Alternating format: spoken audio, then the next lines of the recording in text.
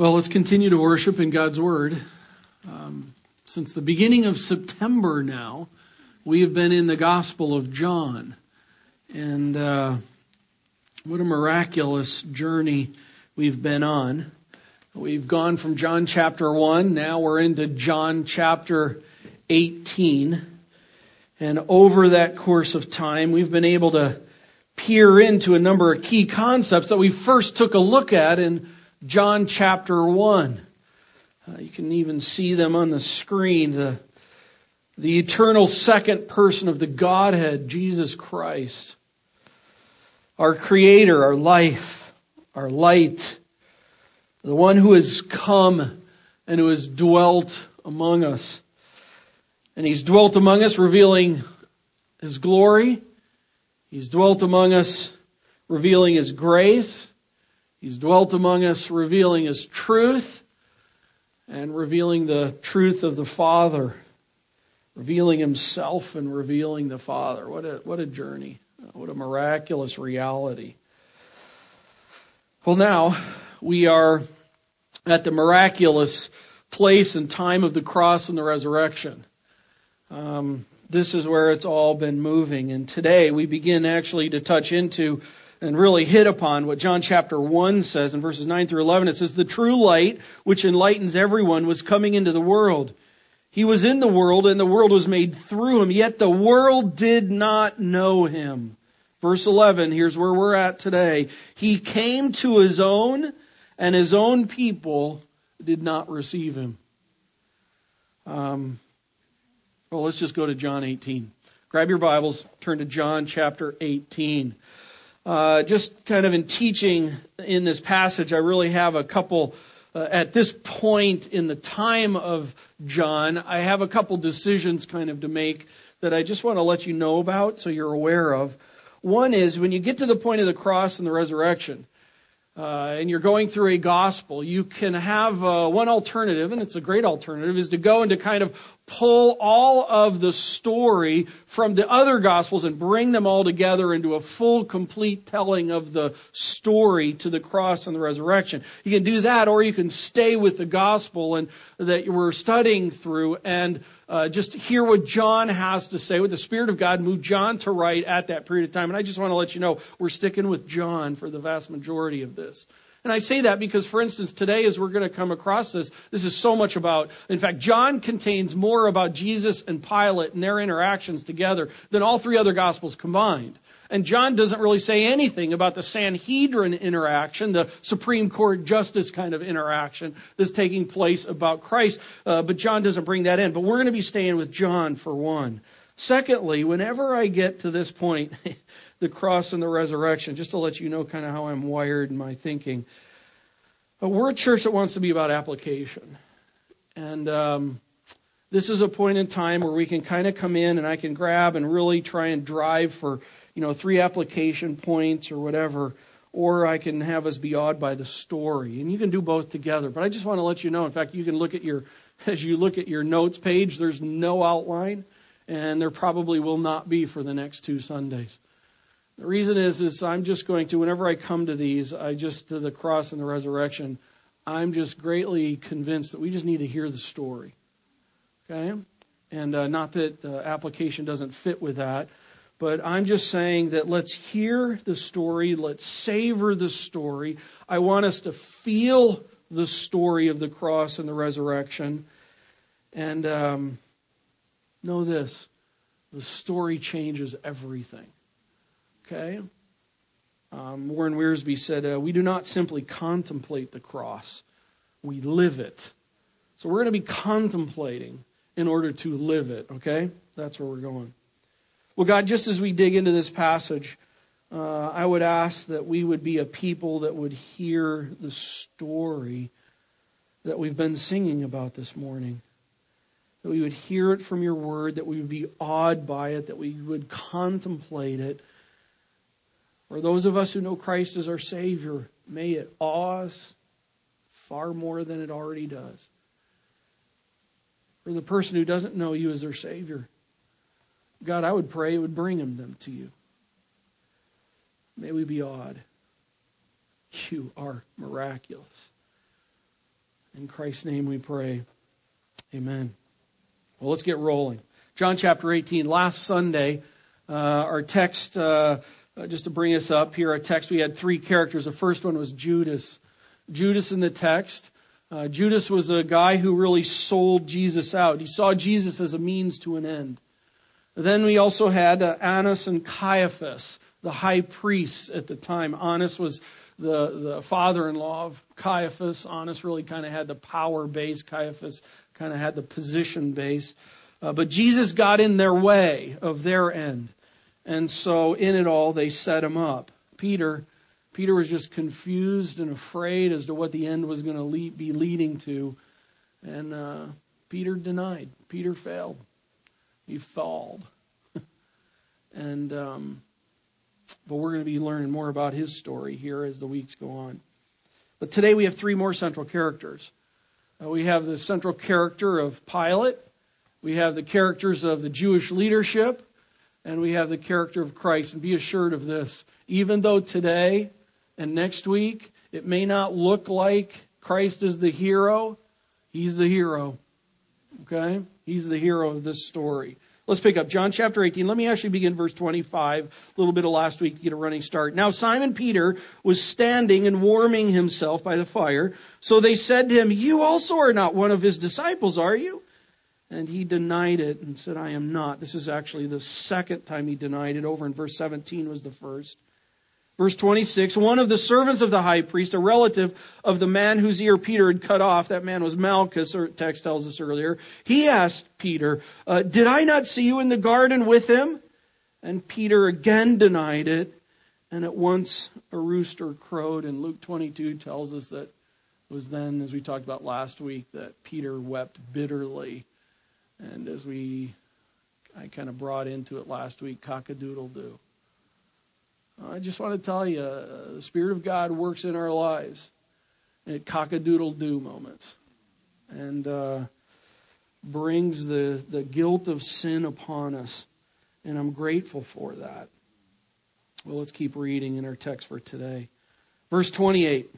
Then they led Jesus from the house of Caiaphas to the governor's headquarters, to Pilate's headquarters. It was early morning. So what they do is they take Peter from Caiaphas's place and they take him to the governor's headquarters, which is called the Praetorium. The Praetorium was a word that was used to refer to the Roman military officer's headquarters or the governor's headquarters, which was the situation here. This is where Pilate is at. Pilate is in Jerusalem. Normally, Pilate's home is in Caesarea, which is about 50 miles northwest of Jerusalem. But he's here at this point in time because the Passover is going on. It was common for that to take place. Last week, I talked about how they had more military in town because of that. And so Pilate is in town, and, there's two places they talk about his house could be. It's not important. But they take they take Jesus over to Pilate's place, to his headquarters. Who is Pilate? Well, Pilate was appointed the governor about 4 years earlier from this point in time. He's in Jerusalem. He's normally in Caesarea, as I made mention. And he is the governor. I think it's just kind of a good understanding for us. He is the governor of what's taking place. He's a Roman. He's not a Jewish man. He's a Roman servant under Caesar. Okay? So he's serving. So Jesus is brought to him about 6 a.m. in the morning. Now, we would think on that, sometimes we read that and we think, well, they woke Pilate up and that probably irritated him. And actually, that was not the case. It was common in the day, from what's told, is that in the day, Roman leaders would get up extremely early in the morning, and their day usually ended by about 11 a.m. in the morning. I have no idea what they did the rest of the day.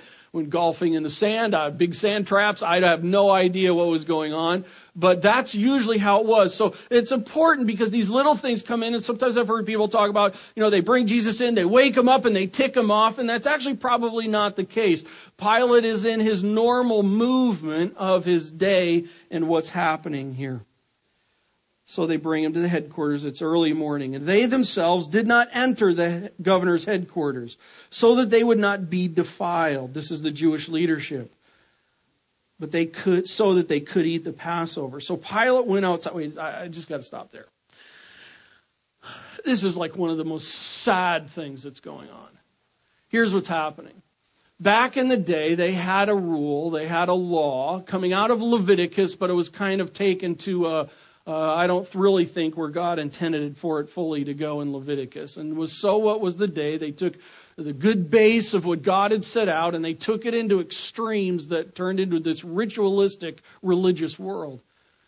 And in the day, the thing is you could not step into the house of a Gentile. And if you did, you were then classified as ceremonial unclean, and you would then have to go through a process to become clean again. And it was Passover time. And they knew that if they went into the house, the governor's kind of compound area, more inside, that they would then be defiled and they wouldn't have time to be able to take the Passover meal. Now just contemplate all this if you were here last week. And these guys have been breaking law after law after law after law, and then they won't step in the governor's house because then they might be unclean and they can't take the Passover meal. Do you see the utter hypocrisy with what's taking place? Be assured of this. I've heard people talk about, the whole God thing, the whole church thing. There's too many hypocrites.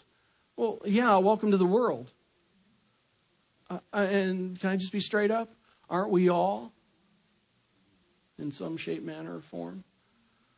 And yet here are these men who are so religious and high status, they wouldn't come into Pilate's house. Now think of how that has impact, because it also says right there in verse 28, so Pilate went outside to them. Pilate knew of this. And so Pilate went out to them knowing of their ritual that they had set up in place. And just kind of think of that dynamic. They won't step foot into your house, because if they step foot into your house, they're defiled religiously. Feel the love? Can you just gain from that this reality of Pilate's out there? And it's like, I know you can't come into my house, because if you come into my house, then you're defiled because I'm a Gentile. Love you guys. Not. That's the setting that's going behind what's taking place here. Because you've got to understand this massive game that's now about to happen. So Pilate went outside to them and he said, what accusation do you bring against this man?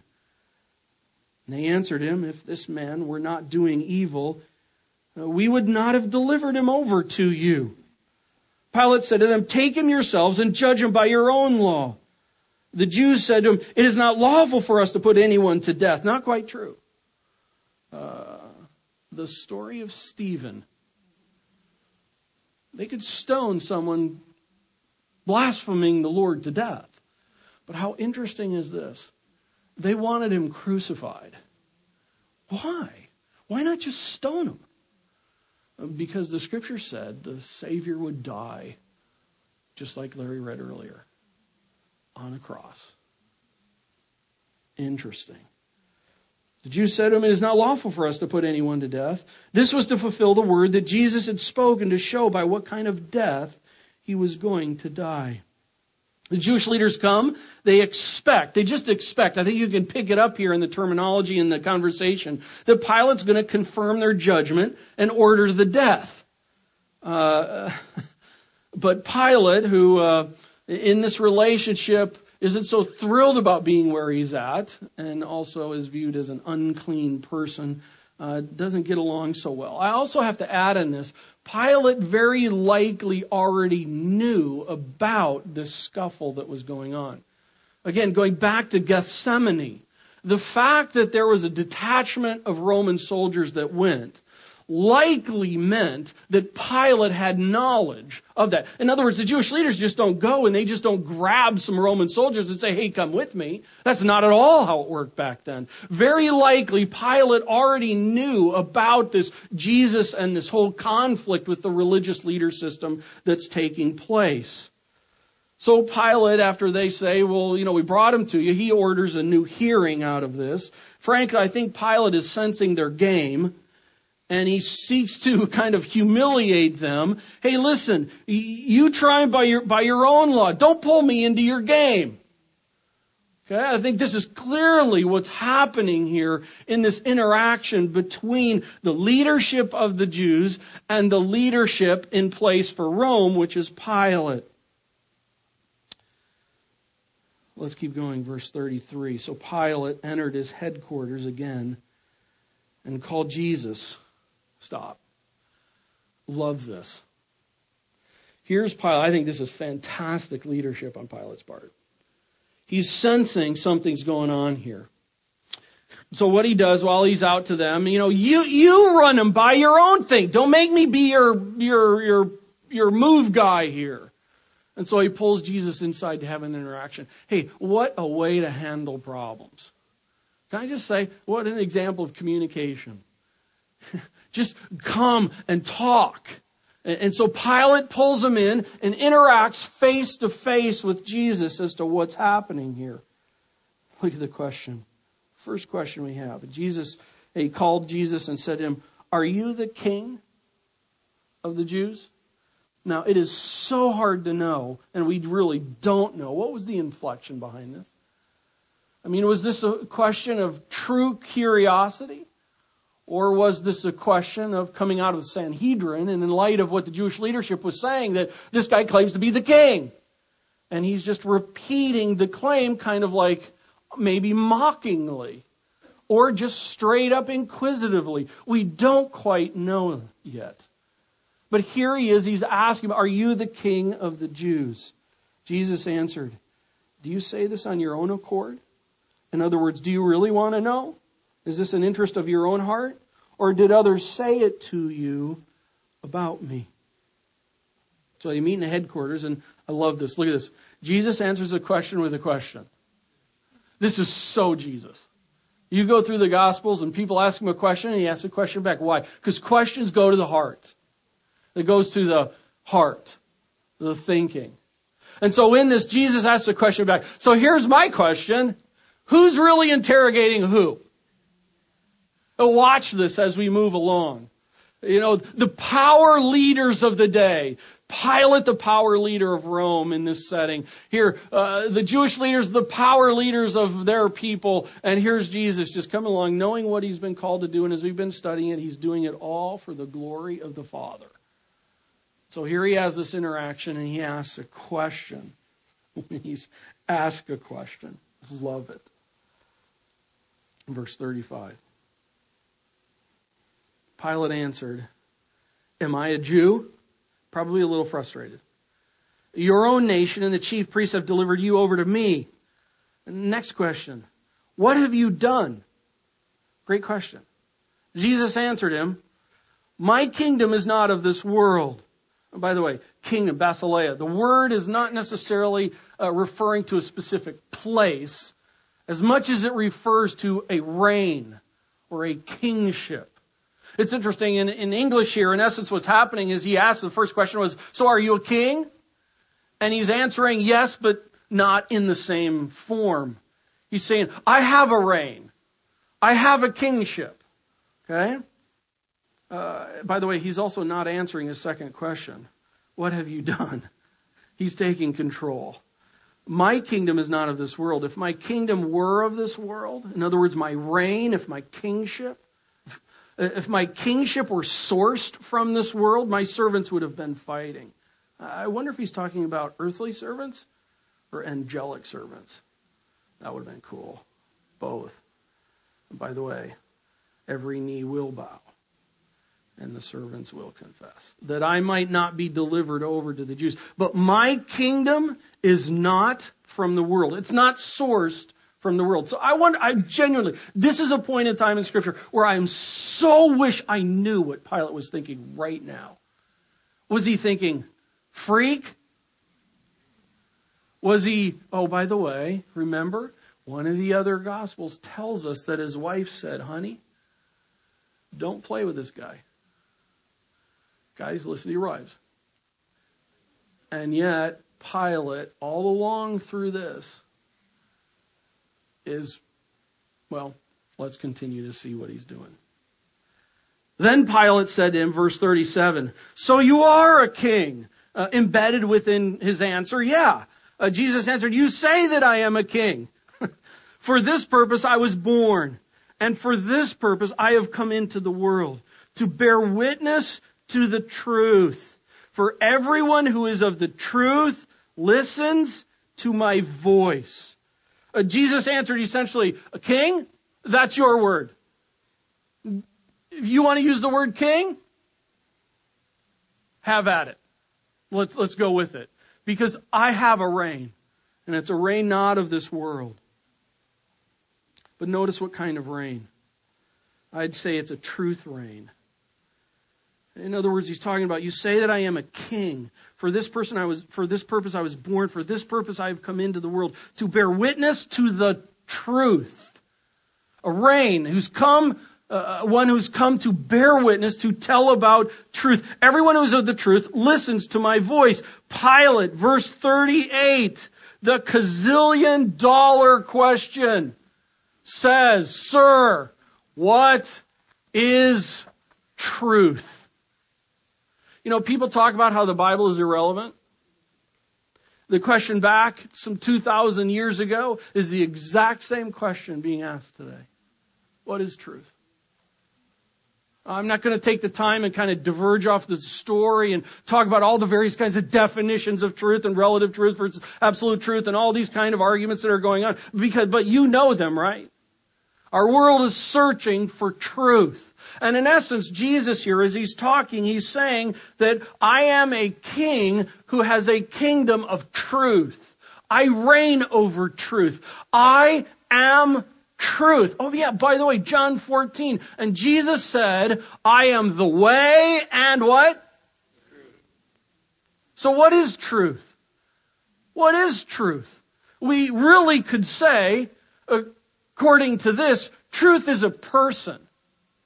The fact of the matter is, truth always comes down to a person. It always does. Who has the truth source? Who has that? I love the fact that Pilate asked this question. I love thinkers. I love people who ask questions, who genuinely are interested in wanting to seek out answers. And here Pilate is asking the question of our age. What is truth? Hey, question. What is your truth source? I mean, for real. What is your truth source? Jesus is in essence saying here, I am truth. I am the king of truth. And my purpose has been to come and reveal truth. What is your truth set? Is it Jesus plus this and this and this and this? I'm just going to tell you, that's not Jesus' truth set. We live in a day where people say, I have my own set of truth. Okay, that could be true for you, but understand this, you live and die by your truth set. And just because someone says this is what I believe is true doesn't make it true. And yet we live in a culture nowadays where if people make that statement, well, I think this is true. Oh, well, that's awesome. And it's kind of like we've just granted the reality that because you happen to think it's true, or because I happen to think it's true. So Doug, how do you know that Jesus is true? Great question. So I'm going to answer back with a question. How do you know Jesus is true?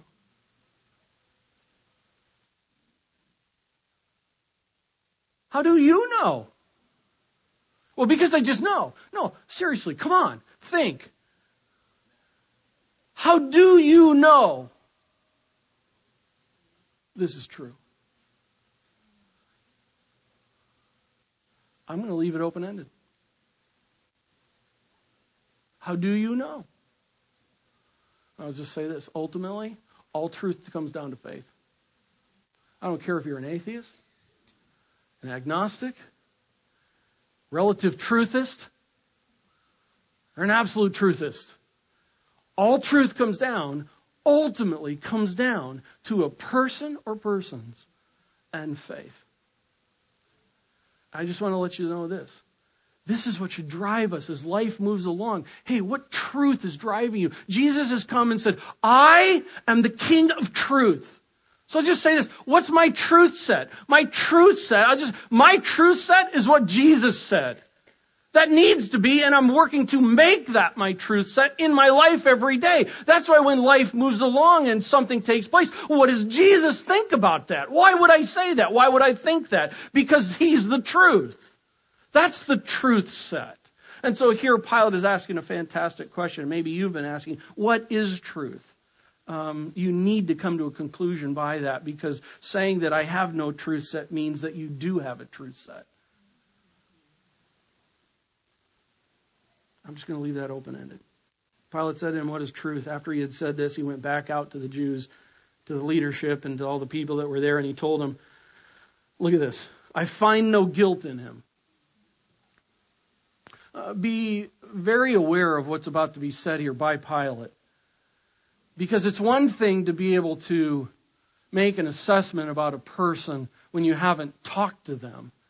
And it's another thing to pull them aside and have a sit down and talk and actually find out, what do you believe? And then be able to come up with a summation. And here Pilate comes out and says, listen, I have to be straight up about it. I find no guilt in him. I don't know, maybe he's a little crazy, but I don't find any guilt in him. Verse 39, but you have a custom that I should release one man for you at the Passover. Pilate honestly is trying to get out of it here. So do you want me to release to you? Look at it. The king of the Jews, Frank, I think this is smack talk. Just to understand, this is not the first time Pilate is about to say this. Pilate, from here on out, basically, to the Jewish leadership, every time he speaks of Jesus, he refers to him as the king. And that just gets their goat, man. These boys don't like each other. And yet, here's the deal. The Jewish leadership is using the guy that they don't like to try and get their job done. Verse 40. And they cried out again, not this man, but Barabbas. And now Barabbas was a robber. Pilate was a morally weak man. In fact, in historical accounts about Pilate, it tells that he was a vacillating man. He was a man not just with this situation, but with multiple situations. Pilate knew things, and yet in the reality of it all, what oftentimes would happen is Pilate would use brutal force. He would use various things to kind of come out. But Pilate was always up and down. And actually, part of the reason there's a lot of writing about it is because the Jewish leadership was irritated by him because of his vacillating on issues. And so this is kind of who Pilate is here. Now there's a robber. Chapter 19, verse 1. Then Pilate took Jesus and flogged him. Okay. I think this is one thing. By the way, I would highly encourage you, even if you've seen it, to see it again, to watch The Passion of the Christ. I just encourage you in the next couple of weeks to watch that. But there is kind of one area that they, I think, miss here, and that's this, that right after this interaction in the Passion with Christ, they take Jesus out and they tie him to a pole and they beat the living life out of him. Now, back in the day, there were 3 kinds of floggings. How many? Okay, let me tell you about them briefly. The first one was the kind of flogging where they would take a person, and please understand this, they would beat him. Okay? They would beat him, and then they would give him a strong warning. Okay? The second one was a brutal beating. And they would beat the person up in a heavier way than the first way. And then there was a third one. The third one was beyond brutal. The third one was used with a whip. They'd have bone in it. They'd have stones in it. They'd have various things on it. And if you've watched the movie, you've seen that, wrenching part. That was the third. Oftentimes people would die on the third beating. In the movie they show right from here it goes to the third beating. I don't think that's actually what happened. On here, actually, I think what's taking place here, if we follow through the process and if we filled in all the gaps as well as the normal process of crucifixion, this is first beating. This is first level beating. And so what they do is they take Jesus, and in fact, let's read what happens. Verse 2, and the soldiers twisted together a crown of thorns and put it on his head and arrayed him in a purple robe, probably a robe that came from one of the Roman military guys. And they came up to him saying, "Hail!" Look at the word. "King of the Jews." And they struck him with their hands. I mean, this is like kind of a hand-on-hand beating that would take place. Possibly some whips in there, but I don't think this is second or third. Pilate then went out again, okay? So now we're back out with the people. And he went out to them and said, "See, I am bringing him out to you that you might know that I find no guilt in him." How many times has he said that now? Twice. And then, so Jesus came out. And it's interesting how John records this, because I really think there's a dramatic thing going on here by Pilate. In other words, after the beating takes place, Pilate steps out onto his, kind of as you can see here, that's the outside of his house, so they can come into the court area, but he's on the outside. And so he makes this declaration. I don't think Jesus is there. And I think he's really hoping that in this, what ends up happening is now the people will see that, I find no guilt in this guy, and here he is. And then I think at that point they kind of walk him in, and he's hoping everybody go, oh, and there would be some softness and some proving the fact that, listen, this king issue has been taken care of. Please understand, I've beaten the king out of him, and you can see that the king's been beaten out of him. Don't fear anymore. Let's let him go. And I think this is where Pilate, we'll see a little bit here in just a minute in the text, Pilate always wanted Christ to be able to be let free. Because his wife told him, be very afraid. The Roman structure of things was they were very superstitious. And Pilate just knew something wasn't right here. And so he brings him out on there, and here's what the response is. Verse 5, so Jesus came out wearing the crown of thorns and purple robe. Pilate said to him, behold the man. When the chief priests and the officers saw him, they cried out what? Yeah. I got to tell you, I think Pilate right at this point in time was shocked as to the response. Crucify him, crucify him. Pilate said to them, take him yourselves and crucify him, for I find no guilt in him. Third time, Pilate makes this statement. This guy wants this off his back. He's nervous about this, got the EBGBs about this. This is not right. And look what happens. Verse 7, the Jews answered him, we have a law.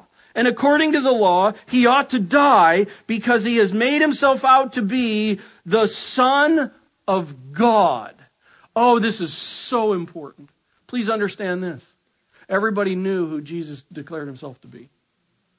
Oftentimes in some of the books and sometimes in some movies, it kind of gives this idea that Jesus was just like any normal man, but hyper-religious.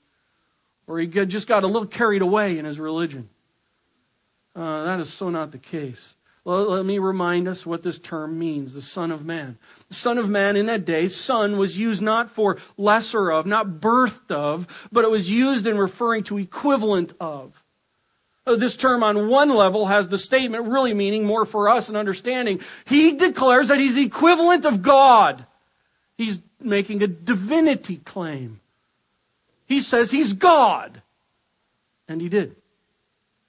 This claim also, Son of God, carries back, as we've talked before, to Daniel chapter 7. Daniel chapter 7, the terminology here is pulled out of mainly for the Jews. And in having this idea that there's going to be someone who's going to be coming, and they're from God, who's going to be setting up an eternal dominion that implies divinity in it.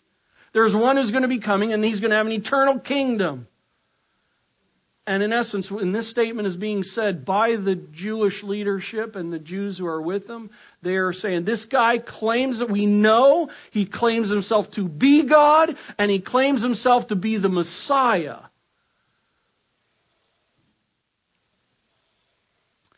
I just want for you to understand this. Maybe if you're still trying to understand who Christ thinks he is or what Christ is all about, please understand this very clearly. Without question, Jesus Christ declared himself that he was God in the flesh. No question about it. And ultimately, that's why they killed him. God in the flesh. When Pilate heard this statement, he was even more afraid. It already states embedded within this is he was afraid. Now he's even more afraid. Verse 9, so he entered his headquarters again and said to Jesus. Now they're back inside again. And he asked this question, where are you from? Now that a lot of commentators talk about how this clearly has this idea of what province, what area, and there's a governing reality here. This is me. I'm just wondering if it was more than that. I mean, you just walk away from a statement, He's the Son of God, He's divinity. And how the Jews were understanding that, and how He is a Roman understanding that with all the gods and with all the superstitions, and His wife, what she had said, and the whole nervous about the whole situation. I think there's a component of this where not only is a governor, is he trying to find what province he came from, but it's like, dude, where are you from?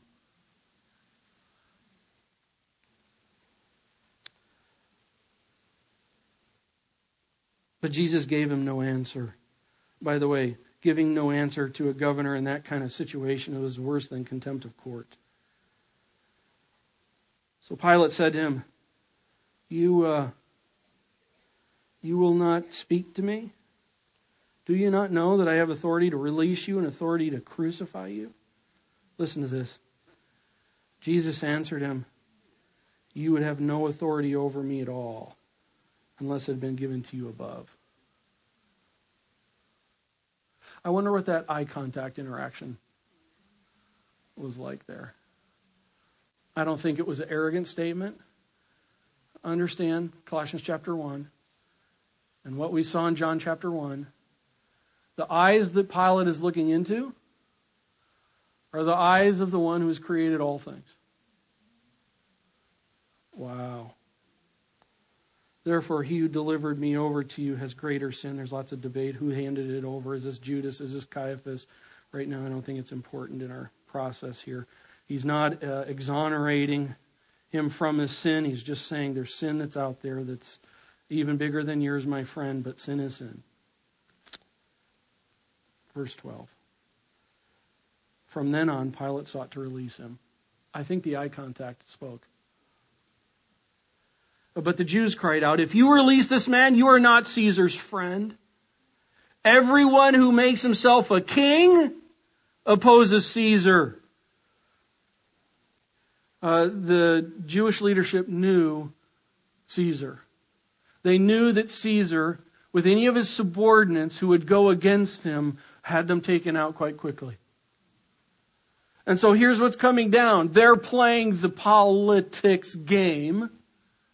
And Pilate is hearing the politics game, because if they raise havoc, Caesar could take Pilate out. So when Pilate heard these words, he brought Jesus out and sat down on the judgment seat, the bema. Those of you who know more of the scriptures in the Old Testament or New Testament, isn't that interesting? Pilate comes down and sits on the bema, a place called the stone pavement at Gabbatha, something like that. Now it was the day of preparation of the Passover. It was about the 6th hour. He said to the Jews, Behold your king.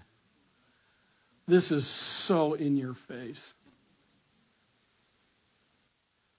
And they cried out, Away with him, crucify him. Pilate said to them, Shall I crucify your what? Oh man. And the chief priests answered, listen to this, We have no king but Caesar. These are the men that are supposed to be leading a nation who have been called by God to be His people, to be priests to the world. And the chief priest of the nation that's supposed to be the chief priest of the world are making the declaration they have no king but Caesar. Oh, and Christ is right there listening to it. The king. So, Pilate, delivered him over to be crucified. He caved.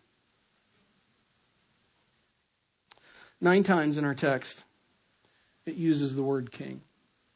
9 times. A king rules.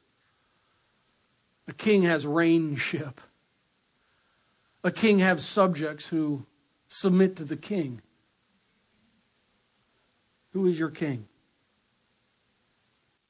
I think here for the Jewish leaders, we can see that they were their own king. No one is my king. That means that you're the king. Be careful. Cock-a-doodle-doo. Pilate. I think earth stuff was his king, his position, his place. He couldn't lose it. Fear of losing it. But here's the truth. King Jesus. Friends, Jesus is the king. And I think here out of the text, what I'm really talking about, Jesus is the king of truth. I am the way, the truth, and the life. No one comes to the Father but by me. He is the king. He is the king with a kingdom that reigns that's not from here. Is Jesus your king? Let me ask it this way. Is he your king or is he your magic genie? Is he your king or is he your Santa Claus? Is he your king or is he your pal or your boyfriend? Is he your king or is he just a religious icon? Is he your king? Does he have real, true reignship over you? He's a king. Understand that. Even Pilate, kind of even smack talk reality, spoke the truth.